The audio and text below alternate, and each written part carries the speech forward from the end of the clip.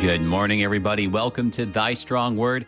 I'm Pastor AJ Espinosa. We're reading the entire Bible together, book by book and chapter by chapter. We did another one. We did the whole book of Haggai too. Of course, of Haggai, only 2 chapters, so not that much of an accomplishment. But we are pairing it with the book of Zechariah. And Zechariah, we're going to see in many ways, is the natural complement of Haggai. I mean, it's almost like the same situation that you have with like Ezra and Nehemiah, where these 2 books just go together. Not quite to that extent, but we're going to see some really big overlap, and these pieces are going to fall into place here as we're seeing all of these visions, and that's going to be the thing that's going to be really different about Zechariah. It's still talking about this situation. We got to rebuild the temple. We can't just leave the house of God in ruins while everyone is more concerned with how their own house looks. So same kind of setting, but yes, oh man, buckle your seatbelts. The visions that we have are something. They're really only the things that are most like are the book of Daniel and the book of Revelation. So really interesting stuff that we have to take a look at today and going forward. And joining us today for our discussion on the vision of the horseman, we have Pastor David Boisclair, returning pastor of Faith in Bethesda Lutheran Churches in Pine Lawn, Missouri.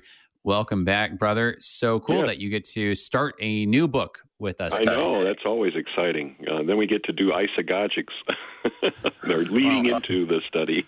Not too heavy, though. Not too heavy. No, yeah, and a lot of it does overlap with Haggai in a lot of ways, too. Oh yes. But yeah, so the visions, though, in Zechariah, they're just... I mean, they're so interesting because they're, like I was saying, they're sort of similar in different ways to the stuff that we see in Daniel and Revelation. But I mean, some of these just feel really unique, and I feel like it's the stuff that people can often be like, "Wow, I forgot that was in the Bible." Yeah. And it's it kind of is really puzzling at times. You wonder, well, what is God trying to tell me here? What's going on? And and then of course but a picture is worth 1,000 words, isn't it? Well, it is. And, I'm reminded of, just yesterday, right? Speaking of mysterious pictures, we had, the celebration of the transfiguration of our Lord. And, certainly when, our Lord is transfigured up there on the mountain, and Moses and Elijah appear, the disciples didn't know what to make of it. They had ideas, they had guesses, and even down to today, we've been kind of debating what exactly was the significance of this vision. But it really is something, as you were saying, that God doesn't just give us lists or maps. He doesn't just give us kind of prose or kind of logical arguments.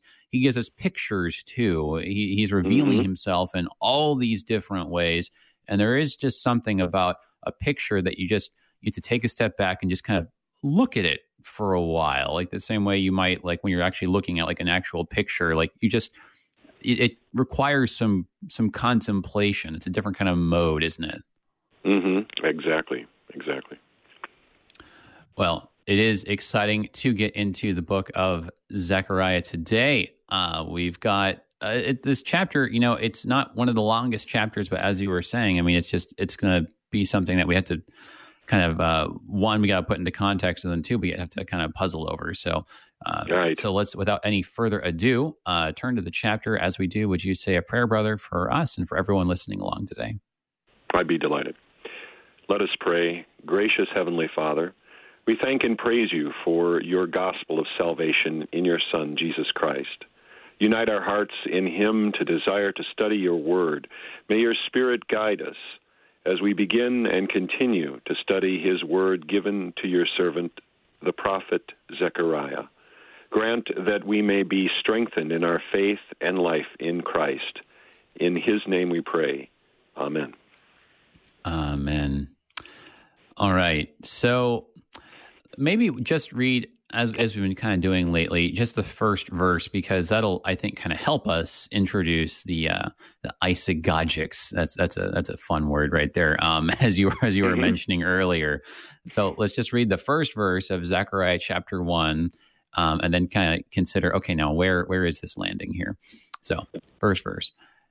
In the 8th month, in the 2nd year of Darius, the word of the Lord came to the prophet Zechariah, the son of Berechiah, son of Iddo, saying,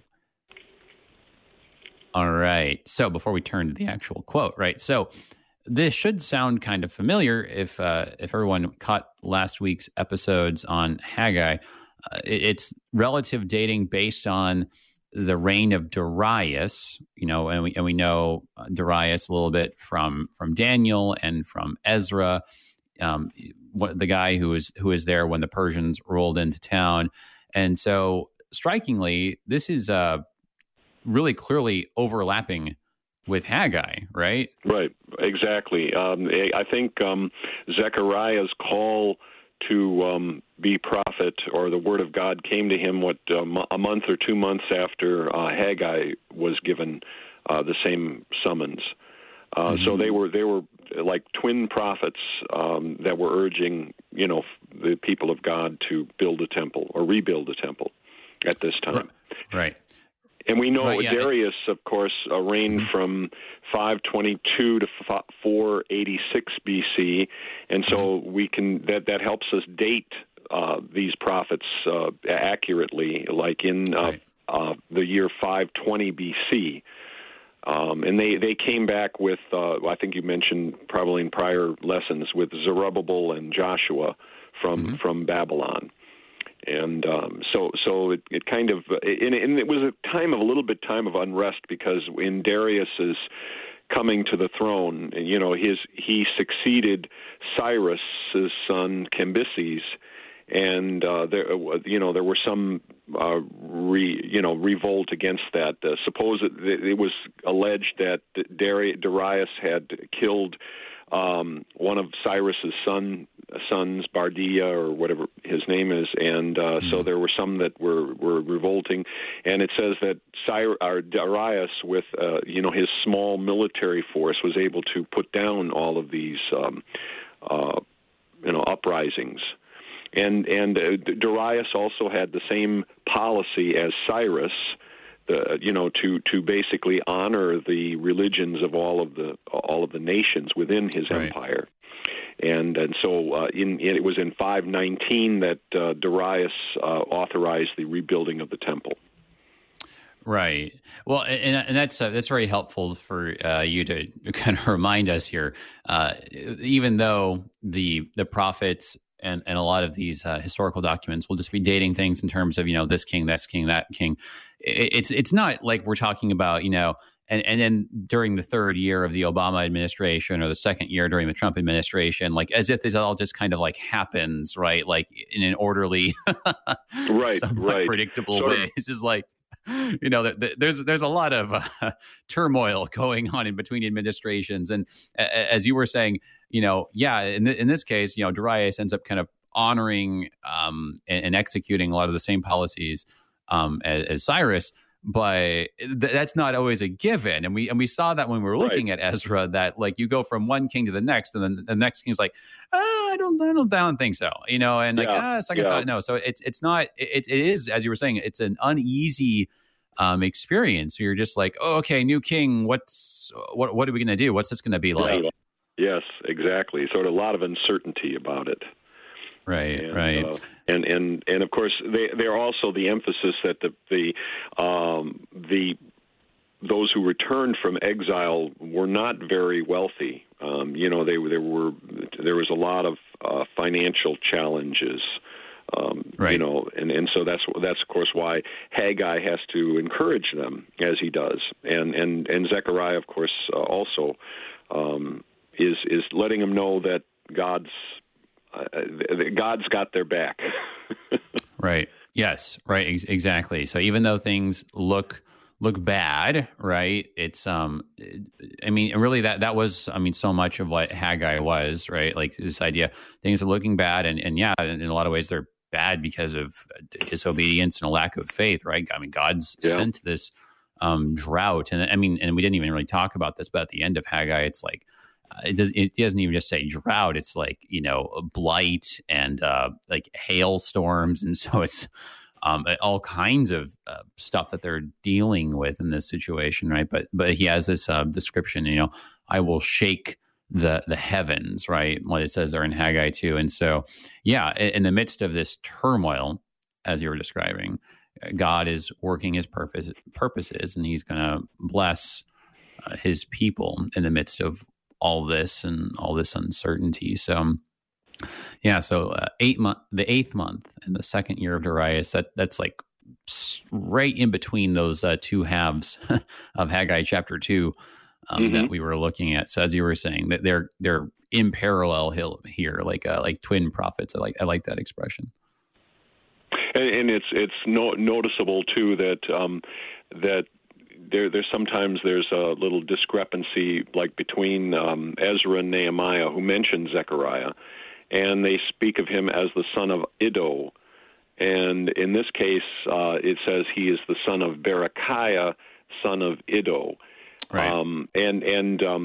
In the Kyle Delitzsch commentary, of course, and I think it's pretty much what we follow in our study Bible, is that he was a young man. Zechariah was a young man, and his father died early, and so Iddo, of course, was the one who was the leader of that priestly, section of the exiles coming back, and so we know that Zechariah was a priest as well. Just like Jeremiah, or from a priestly family, Levitical family, like Zechariah, or like Jeremiah and Ezekiel. So Zechariah was also from a priestly line, or the priest family. Yeah, no, and that's a helpful note too. Of course, we're not really thrown off by that too much. We've seen in Numbers and Joshua how the priests can be referred to as sons of Aaron, and of course, no one thinks that they're his direct descendants, right? But as you were saying, it can be a signal for like a priestly order. So, he's a son of Iddo in this sense, even if Iddo is technically grandpa to him, right? Exactly. Right, yeah. And it is helpful to see, though, that we do have, he's not just a prophet, he's a priest, which is going to change. I mean, we've seen this, how when you get a prophet who's also a priest, that changes the perspective some. It's going to be more temple oriented then, and that's going to be really consistent with what we see. Maybe not as much in this chapter, but really once we get to chapters 2 and 3 and 4 and 5, a lot of this very like temple-ish imagery, seemingly like things from the perspective of the temple. So exactly. So keeping those sorts of things in mind, then, well, let's turn to the actual quote here. So this expression is a little bit closer to the usual one, unlike what we had in Haggai, where he was just saying, like, the word of the Lord, it fell upon or went to Zerubbabel and Joshua just by means of Haggai. This is kind of the more usual expression that it came to or fell upon the actual prophet here, Zechariah. So what was this word that came to him? So here it is in verse 2. The Lord was very angry with your fathers. Therefore say to them, thus declares the Lord of hosts, return to me, says the Lord of hosts, and I will return to you, says the Lord of hosts. Do not be like your fathers, to whom the former prophets cried out, thus says the Lord of hosts, return from your evil ways and from your evil deeds. But they did not hear or pay attention to me, declares the Lord. Your fathers, where are they? And the prophets, do they live forever? But my words and my statutes, which I commanded my servants, the prophets, did they not overtake your fathers? So they reported and said, as the Lord of hosts purposed to deal with us for our ways and deeds, so has he dealt with us. So certainly a way of calling to attention, getting somebody's attention, right? Like, hey, everybody, this is God speaking here. You don't want to ignore this because it didn't work out so well for your ancestors. Right. And it's kind of perks them up by the fact that it says the Lord is angry, it says was angry, very angry with your fathers. And that's of course the kind of the theme in Daniel too. I mean, Daniel is very conscious of God's wrath against his people because of their sins, and this, of course, is picked up by the prophets. Who are known as the latter prophets. Interesting, it mentions the former prophets. It's kind of like in the Word of God, we also find a way of categorizing the books of the Bible.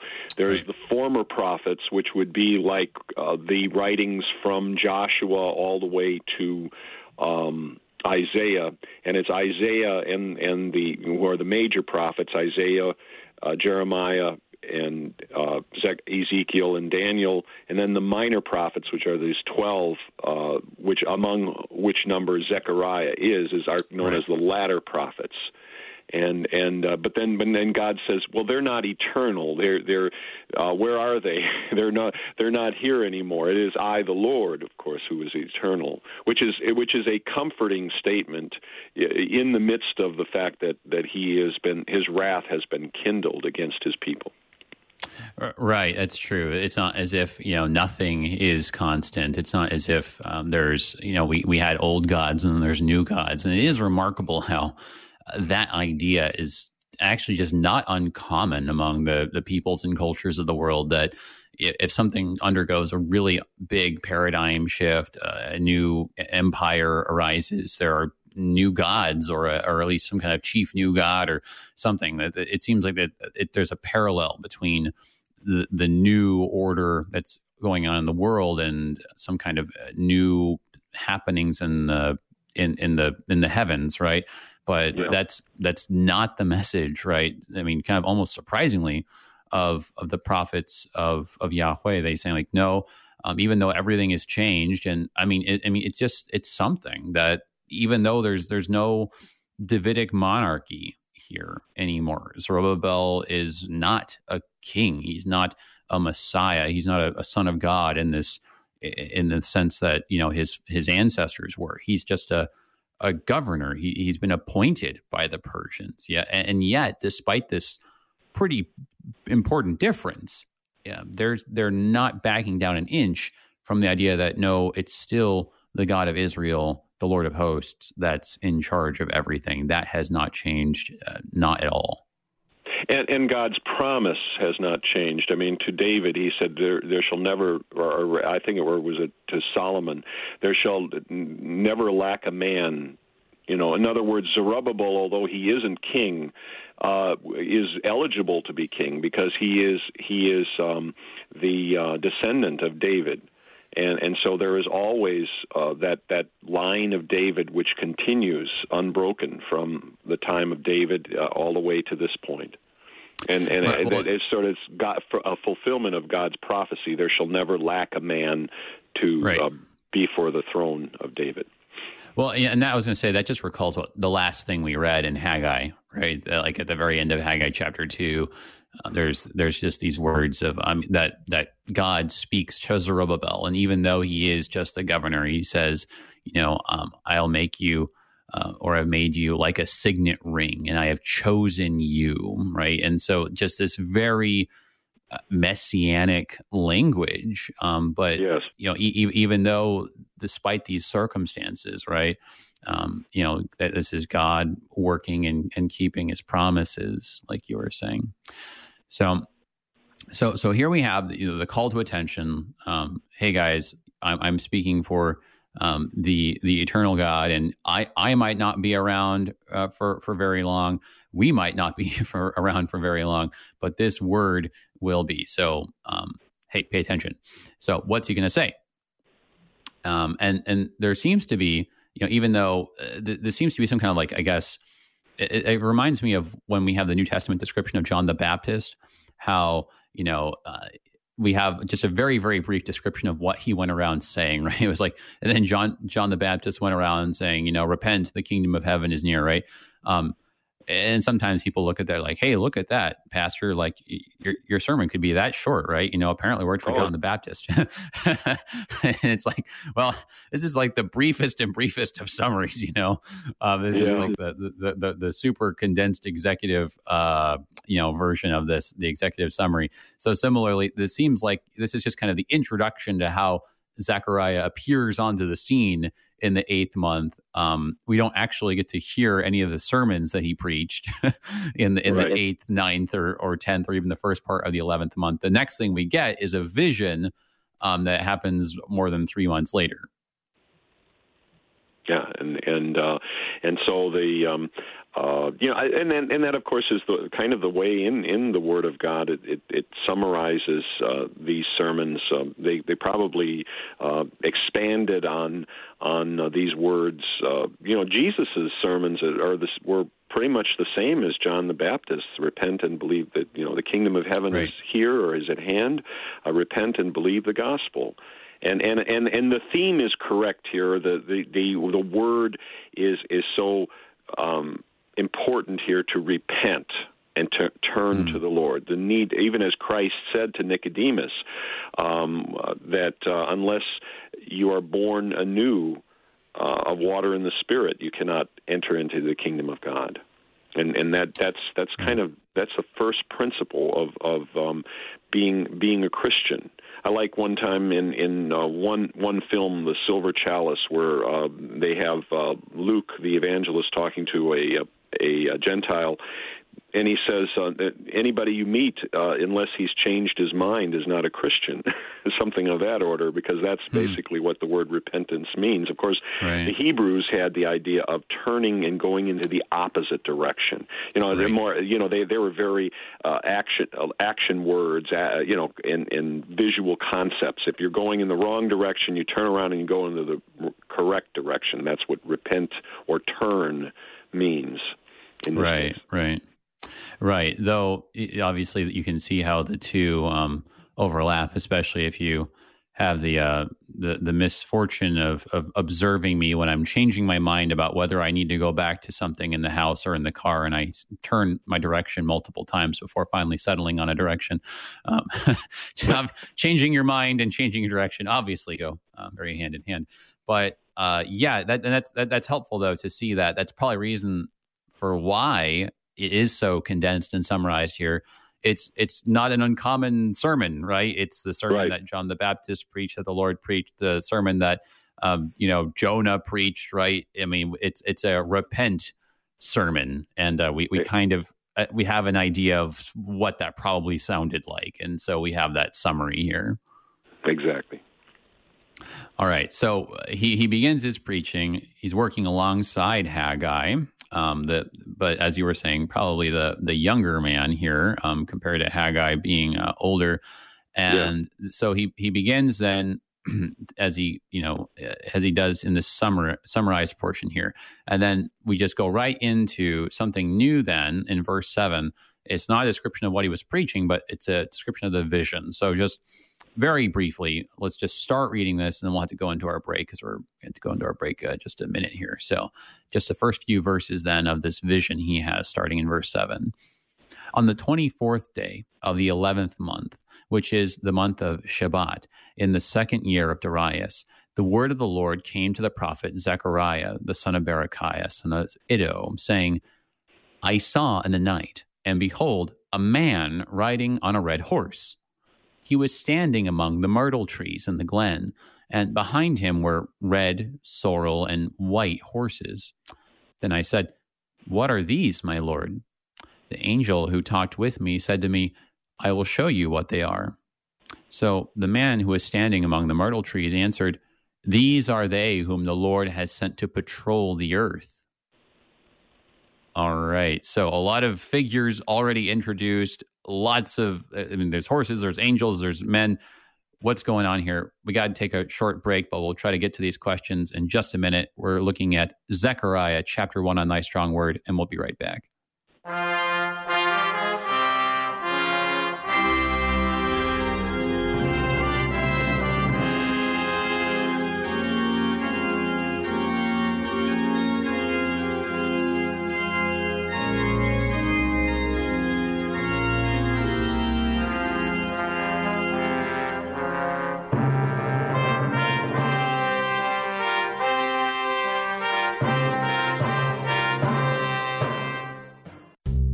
Did you know that many LCMS military personnel and their families are unable to receive Word and Sacrament ministry due to the lack of LCMS chaplains? Ministry to the Armed Forces is looking for pastors who will answer the call to serve as a chaplain to provide Word and Sacrament ministry to the men and women who selflessly serve our nation. Find out more about this exciting ministry by contacting me, Chaplain Craig Mueller, at lcmschaps@lcms.org. That is lcmschaps@lcms.org. Hi, I'm Pastor Mark Hawkinson. You know, life is a potpourri of good experiences and really tough challenges. Through all those times, you need, and so do I, the Lord's precious word and sacred music to get you through. That's what you get when you tune in to Moments of Assurance. Christ-centered songs, scripture, news items, trivia, humor, you name it.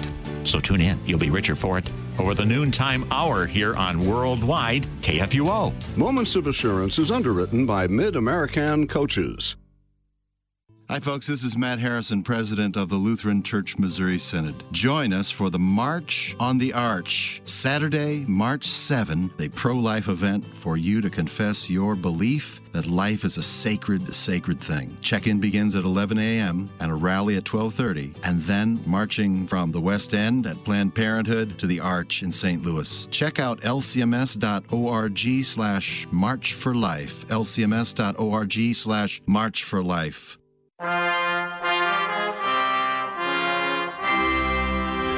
Welcome back, everybody, to Thy Strong Word. I'm Pastor A.J. Espinosa. We're looking at Zechariah chapter 1, starting a new book of the Bible. We're joined today by Pastor David Boies-Clare, pastor of Faith and Bethesda Lutheran Churches in Pine Lawn, Missouri. I want to invite our live listeners, if you have a question for me or for Pastor Boies-Clare, you can give us a call, 1-800-730-2727, or if you're in St. Louis, 314-821-0850, or you can always send an email to kfuo@kfuo.org. Also want to thank our underwriters at the Lutheran Heritage Foundation. Their website is at lhfmissions.org. Thank you for your support. So we just read, and we didn't have any time to discuss it yet, just these first few verses of this vision that he has. And so we note that, apparently this is something that has this vision takes place a few, like at least 3 months and like 24 days, right, after he starts preaching. So he's been preaching for a while. He's been doing things, right? A number of sermons have happened. And then this vision happens. I guess one thing that maybe is worth mentioning before we look at the actual contents of the vision. You had mentioned earlier, we know that Zechariah is younger, relatively speaking. One of the indications of this seems to be just the fact that he calls the 11th month Shabbat. That, I mean, if I recall, I think I read somewhere that kind of the older Hebrew convention was to just number the months, but that these month names would have actually been a little bit indicative of the influence of the Babylonians. And this is kind of one of these many little signs we're going to see here that Zechariah's style, even though he speaks for the unchanging God, as we were talking about, you can tell that there is a different kind of way of talking and even kind of thinking about things. There's influence that this whole ordeal of the exile of Babylon, that influence can be seen on him and on Israel in general. Yes, and there's I think between the first month, the month of Abib, or it's Nisan, or I think there's one name of a month that was definitely a Babylonian god, Tammuz. It was there as well. Adar, of course, is a month at the end of their year. They of course believed in a lunar year, which was only 354 days, and so after so long a period, it would, the time would be so out of whack, where they would have to add an extra month. An extra month of Adar in order to to bring it up to date. Even in our own year, each year is 365.25 days. Yeah. Right. And so after 4 years, of course, like this year is one of them, you have to have a leap year to get it all back in shape. But we also have, ancient gods as part of our the Norse gods are the days of the week, and there's also the Roman gods are days of are the months of the year, Janus and February, and all of them. Yeah, no, yeah, that's right. Yeah, you don't stop and think about that very often, but there's kind of those like references to paganism kind of at every turn, and it's well, I mean, maybe that's a discussion for another time, but I mean, it's just indicative of how he's there's the mark of that kind of influence in the way that he speaks and kind of operates here. Even though the more important thing is that he speaks for the unchanging God, and what he's going to say is not altogether different from the way that God has spoken before through the prophets in the past. And even though it's going to be pretty striking, and because it is striking, because what's he see, right? He says he sees in the night. So this is apparently a dream. Not that we haven't seen dreams before. Obviously, the prominent stuff that goes really far back is with Joseph, right, and all the dream interpretation that he did. But here, the dream is a man on a red horse. Says he's standing among the myrtle trees, and I know that was something that threw me off at one point, and I had to kind of stop and recall that there's that idiom of standing that refers to you being in or on something, kind of like those signs on the street that say no standing, which doesn't mean that you have to lay down, but it just means you're paused and you're like you're parked somewhere. That's right. Yeah. You can't just be in your car there. So he's there in his car, his nice red Mustang, right? There among the myrtle trees, standing there. And there's other horses as well. And then this is the thing that was really kind of the thing that made me say, hang on, what? So then, Zechariah is talking, and then just kind of casually, it's like, oh yeah, then the angel who's there talking with me. So all of a sudden there's Zechariah and at least two other figures among like horses and others, all in this vision all at once, all of a sudden. Mm-hmm. And we might tell the listeners that sorrel is like a chestnut, or it's sort of a more of a reddish. It's not red, but it's sort of a different color from red. Well, right. Well, and even red is like, it's not like, Clifford the Big Red Dog red. I mean, it's gonna be more of a subdued, ruddy tinted brown, right? But just different kinds of, this is just kind of horse lingo in terms of their colors. But right, that you have all these different horses among these myrtle trees. So there's an awful lot of figures in this dream that have been very quickly introduced in the span of like 3 verses here. And so you have this angel though who's speaking to him, and who's not just a figure in the dream, but is the figure who's helping Zechariah to interpret things. And that is actually one of the things that is sort of, I don't know what, characteristic of these later visions that you see, right? These later dreams, because, in, like, for instance, Genesis and Joseph doesn't have angels in his dreams that are telling him what things mean, where there's kind of this back and forth sort of dialogue. You see that in Daniel. You see that here in Zechariah. Of course, you really see that kind of these interpreting figures in Revelation. But this is actually, again, one of these little things that seems to kind of be, oh yeah, this is sort of this kind of later style here.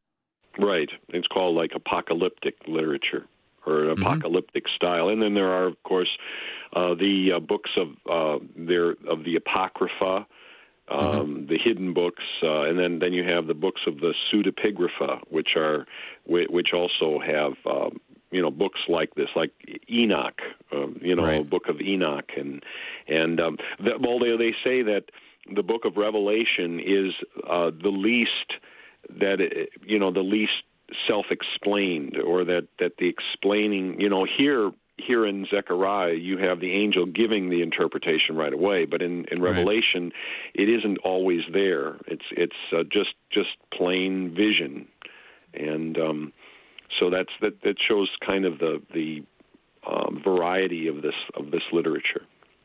Right, and actually, then speaking of the angel, right? It's interesting because when you have the angel who talked with me, right? It's sort of weird that it can sound weird because it's like, hang on a second, what do you mean the angel who's talking with you? There's an angel talking with you? Like, you haven't introduced this at all. But it seems like the implication already is that there are multiple angels. And in fact, the man who is riding the red horse is, in fact, and we'll talk about this more, an angel of some kind. And that there are perhaps actually other angel riders on these other horses as well. So there's actually perhaps a number of angels, but there's only one in particular who's actually talking to Zechariah. So it's really going to be key to try to keep everybody straight as we go forward. So it worked out well to actually take a pause before proceeding to the next few verses. So he asked the question to the angel who's going to be the one talking to him. And then, so the man, the figure who's on the red horse among the myrtle trees answers, "These are they whom the Lord has sent to patrol the earth," in verse 11. "And they answered the angel of the Lord who was standing among the myrtle trees, and said, 'We have patrolled the earth, and behold, all the earth remains at rest.' Then the angel of the Lord said, 'O Lord of hosts, how long will you have no mercy on Jerusalem and the cities of Judah, against which you have been angry these 70 years? And the Lord answered gracious and comforting words to the angel who talked with me." All right, pausing there just to help us keep straight things here. So, okay, we have the man on the red horse, and then we have the angel who's talking with Zechariah, and now all of a sudden we have the description, the angel of the Lord, and that seems to have been equated with the man on the red horse. Yes. And of course, it's also, as some would describe it, a pre-incarnate appearance of Christ, or the angel, the Malach Yahweh, the angel of the Lord, who has, he has very great prerogatives and has the power and the prestige of Yahweh. Right, and because we've seen this before, and we saw it, when it was in Joshua, right? That there's this. And it's really interesting. It's very similar, actually. The first description you have in Joshua is that Joshua's they're coming up to Jericho, and there's this man, it says, who's standing in their path, right? And he goes up to this man and asks him, "Hey, whose side are you on?" And he's like, "Well, I'm not on anybody's side because I'm the commander of the Lord's armies," right? And then, right, there's just later, I think it's actually in the next chapter that you have the description that the Lord says. So this is this kind of pattern that you get, the same thing that we had with Abraham. I mean, if you do read that back in Genesis, that at first it's just described that he's like, there's a man who's there. And then later it's like, oh, hang on, this is the angel of the Lord. So same sort of pattern where this angel of the Lord character is someone who, by first appearances, looks like a man, looks like a military man. He's some kind of commander, like you were saying, like the prerogative that he has. He seems to be in charge of the other angels, and to be very particularly closely identified with the Lord, such that he can just speak on his behalf sort of directly. All of these things, right, as to your point, reasons why it's not just like, oh, like, well, if you see angel of the Lord, just kind of like, cut and paste Jesus there. There's actually like these thematic reasons why it seems like, well, I mean, think about this. Someone who closely is associated with the Lord, who can speak on his behalf, who is in charge of the angels, like that just sounds like the Lord Jesus, actually. Yes, exactly. Of course, it's different in the New Testament, of course, and then yes. Christ is incarnate and so on, but here in the Old Testament, it's a in anticipation of his ultimate incarnation, and right. Usually these angels are also described as men, or in other words, they're visible, and they take a bodily form in this manner. Right. Well, and that's a good point too, because someone who's reading this could be very easily confused that, hang on a second, verse 10 said he was a man, and now verse 12 is saying he's an angel. What's going on there? Well, I mean, the Hebrew isn't really like that. I mean, it just says in verse 10, it just says Ha'ish, and Ish is just kind of like the guy. I mean, it really just kind of refers to a person, a figure, right? It doesn't necessarily say it doesn't say, right, like Ha'adam or something like that, like or it doesn't say like the mortal or the human or something like this. It's just exactly yes, the guy. And then similarly in verse 12, when it talks about angels, I mean, the word is just the word for messenger, and correct. Messenger is very often just a human being in Hebrew. So there's no incompatibility here in the Hebrew. By all appearances, he looks like a guy of some kind, right? We know he's a messenger. There's not really a kind of ontological distinction between, like, is he a human being, or is he some kind of spiritual being? That's not what the language is really trying to get across. Though exactly. Certainly he's not any mortal man, though.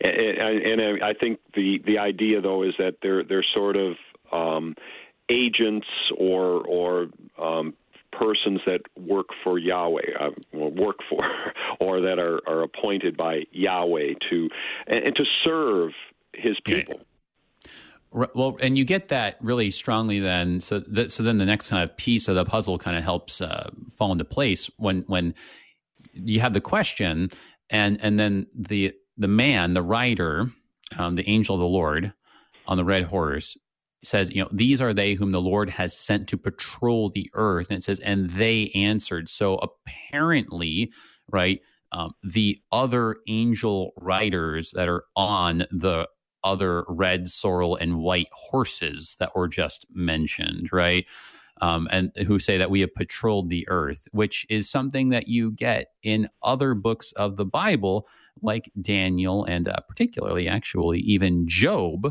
where you have this idea that God has angels who are sent to patrol the earth, kind of that idea, like you were saying, of like working for or under His command. Yes. And like, it was in the case of Job, it was Satan that, right. maybe before he fell, or he had that type of responsibility as an angel of God. Right. So I mean, it's very much like this kind of military image that God is. I mean, of course. We've had the description Yahweh Sabaoth, and what does that mean? I mean, it means General Yahweh, right? I mean, the commander of the armies. So it's very much like a military image, and we have here this image of these troops under His command. And then see, but this is then the thing that was maybe the thing that struck me the most about the whole exchange. So the angel of the Lord then calls out to the Lord directly.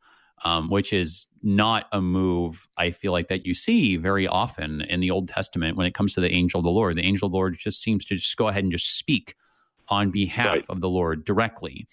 But here he addresses him with this question: how long will you have no mercy? And then in verse 13, this is the kind of thing that's kind of mysterious here. It says that the Lord answered. And I mean, hang on, what? Like, how did the Lord answer? I mean, it says that He spoke with these gracious and comforting words to the angel who talked with me, right? But there's like no description of like the voice, or hang on a second, where's God in this image, right? It's kind of mysterious, I think, how the Lord is actually communicating with this interlocutor angel. Right. Well, and this is sort of like the intercession. It's kind of like an intercession. So the angel of the Lord is interceding for God's people, and so that's kind of like an action of the Son of God, who always is making intercession for us at the right hand of God, and so that shows that as Christ is God in His mercy, who is there for us and who is interceding for us. That's an excellent point. You see, because it is this little unique moment of how the angel of the Lord is depicted here. You get to see this other side of him, right? He isn't just the commander, right, who fights these battles and is closely associated with the Lord or is the Lord, but he's also somehow the one who intercedes, and you see that here, and we wouldn't have had this clear of a depiction of the angel of the Lord functioning this way were it not for Zechariah. So really key thing to notice here, just in its uniqueness. So, okay. So I think we got through verse 13. Was it verse 13? No, I'm trying to remember it here. I think we got through verse 13. So let's pick it up at 14 here and just take it to the end of this section. So the angel who talked with me said, "Cry out, thus says the Lord of hosts, I am exceedingly jealous for Jerusalem and for Zion, and I am exceedingly angry with the nations that are at ease. For while I was angry but a little, they further the disaster. Therefore, thus says the Lord, I have returned to Jerusalem with mercy. My house shall be built in it, declares the Lord of hosts, and the measuring line shall be stretched out over Jerusalem.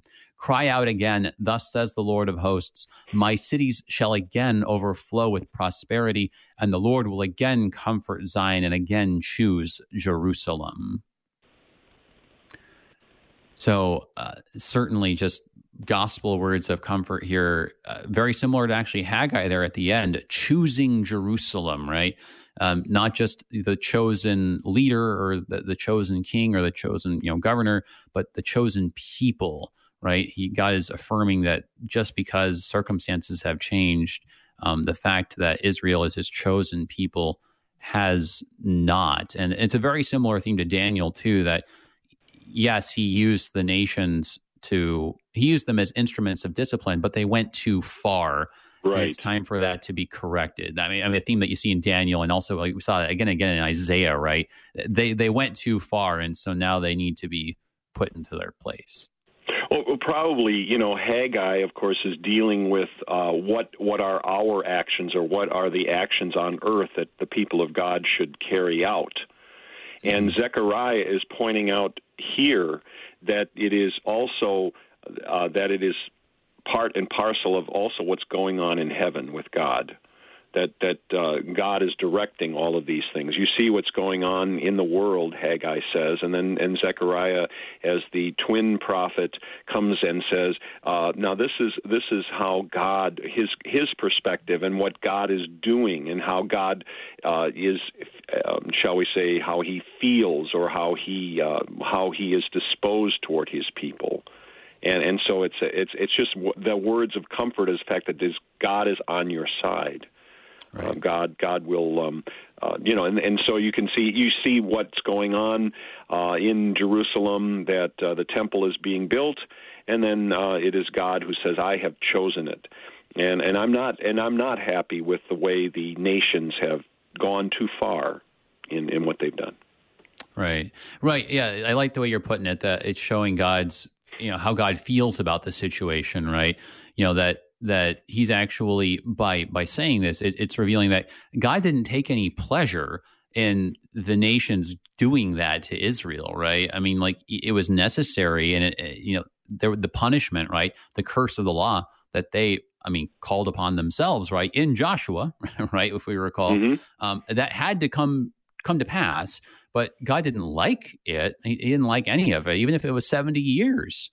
It wasn't what he wanted for his people. So yeah, it is so helpful that you have both perspectives. Haggai saying, "Hey guys, this is what you got to do," things are a mess because, again, of sin, which persists, just like your fathers. But Zechariah coming in also to say, hey, look, guys, there's this other perspective going on, like completes the picture, the two working together.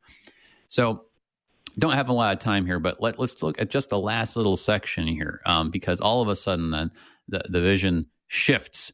And it's a second vision. It's a second vision. Yeah, no, that's fair. It's like it's still different from like what follows, because it's not the temple imagery stuff, right? So we're still before those things are going to start happening in chapters 2, 3, and 4, and 5, right?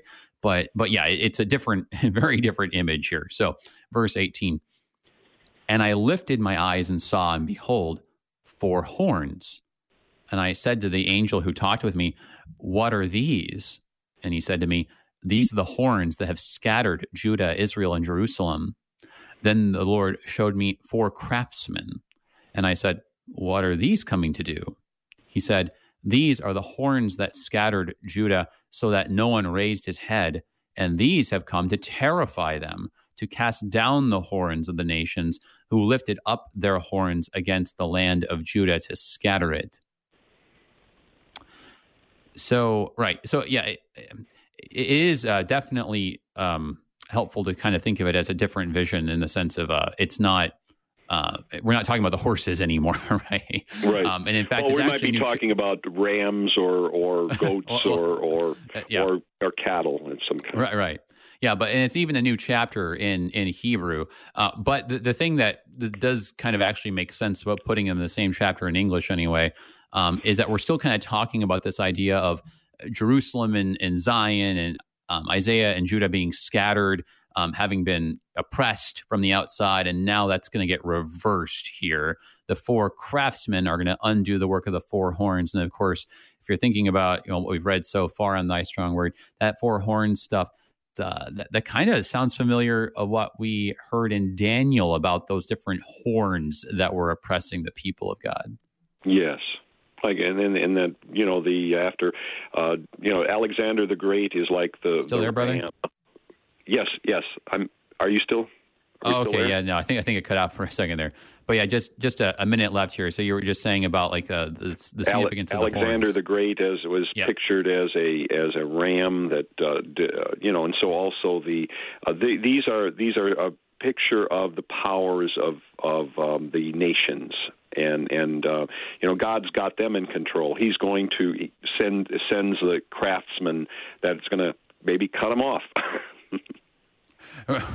Right. Yeah, that's right. Someone who can take a tool to these horns and cut them down. And and of course in Daniel we saw how there was this image of just destroying the horns, right? Or just like destroying the beast with the horns, so that it was nothing but like a skeleton that was left, right? But like four craftsmen to undo the work of these 4 horns. The 4 craftsmen apparently like angel powers who are undoing the work of the fallen angels. Exactly. So all in all, though, as you were saying, definitely just a strong focus on God's mercy, on what God's heart, what he feels about the situation, as most clearly depicted as you drew our attention to the work of the Lord of hosts being invoked in the intercession of the angel of the Lord, our Lord Jesus Christ. Thank you so much, brother. Good having you back, and thank you for starting a new book of the Bible with us, and looking forward to having you on again soon. Everybody, that was Pastor David Boyce-Clair, pastor of Faith and Bethesda Lutheran Churches in Pine Lawn, Missouri. Thanks for joining us. So cool. We're moving on to the next visions. Wow. Until next time, I'm Pastor A.J. Espinosa. Peace. You've been listening to Thy Strong Word, produced by the Lutheran Church Missouri Synod Office of National Mission in cooperation with Worldwide KFUO, the official broadcast ministry of the LCMS. Your support is vital for this program to continue. You can make a gift safe, secure, and easily online at kfuo.org. Thank you for listening and supporting Thy Strong Word.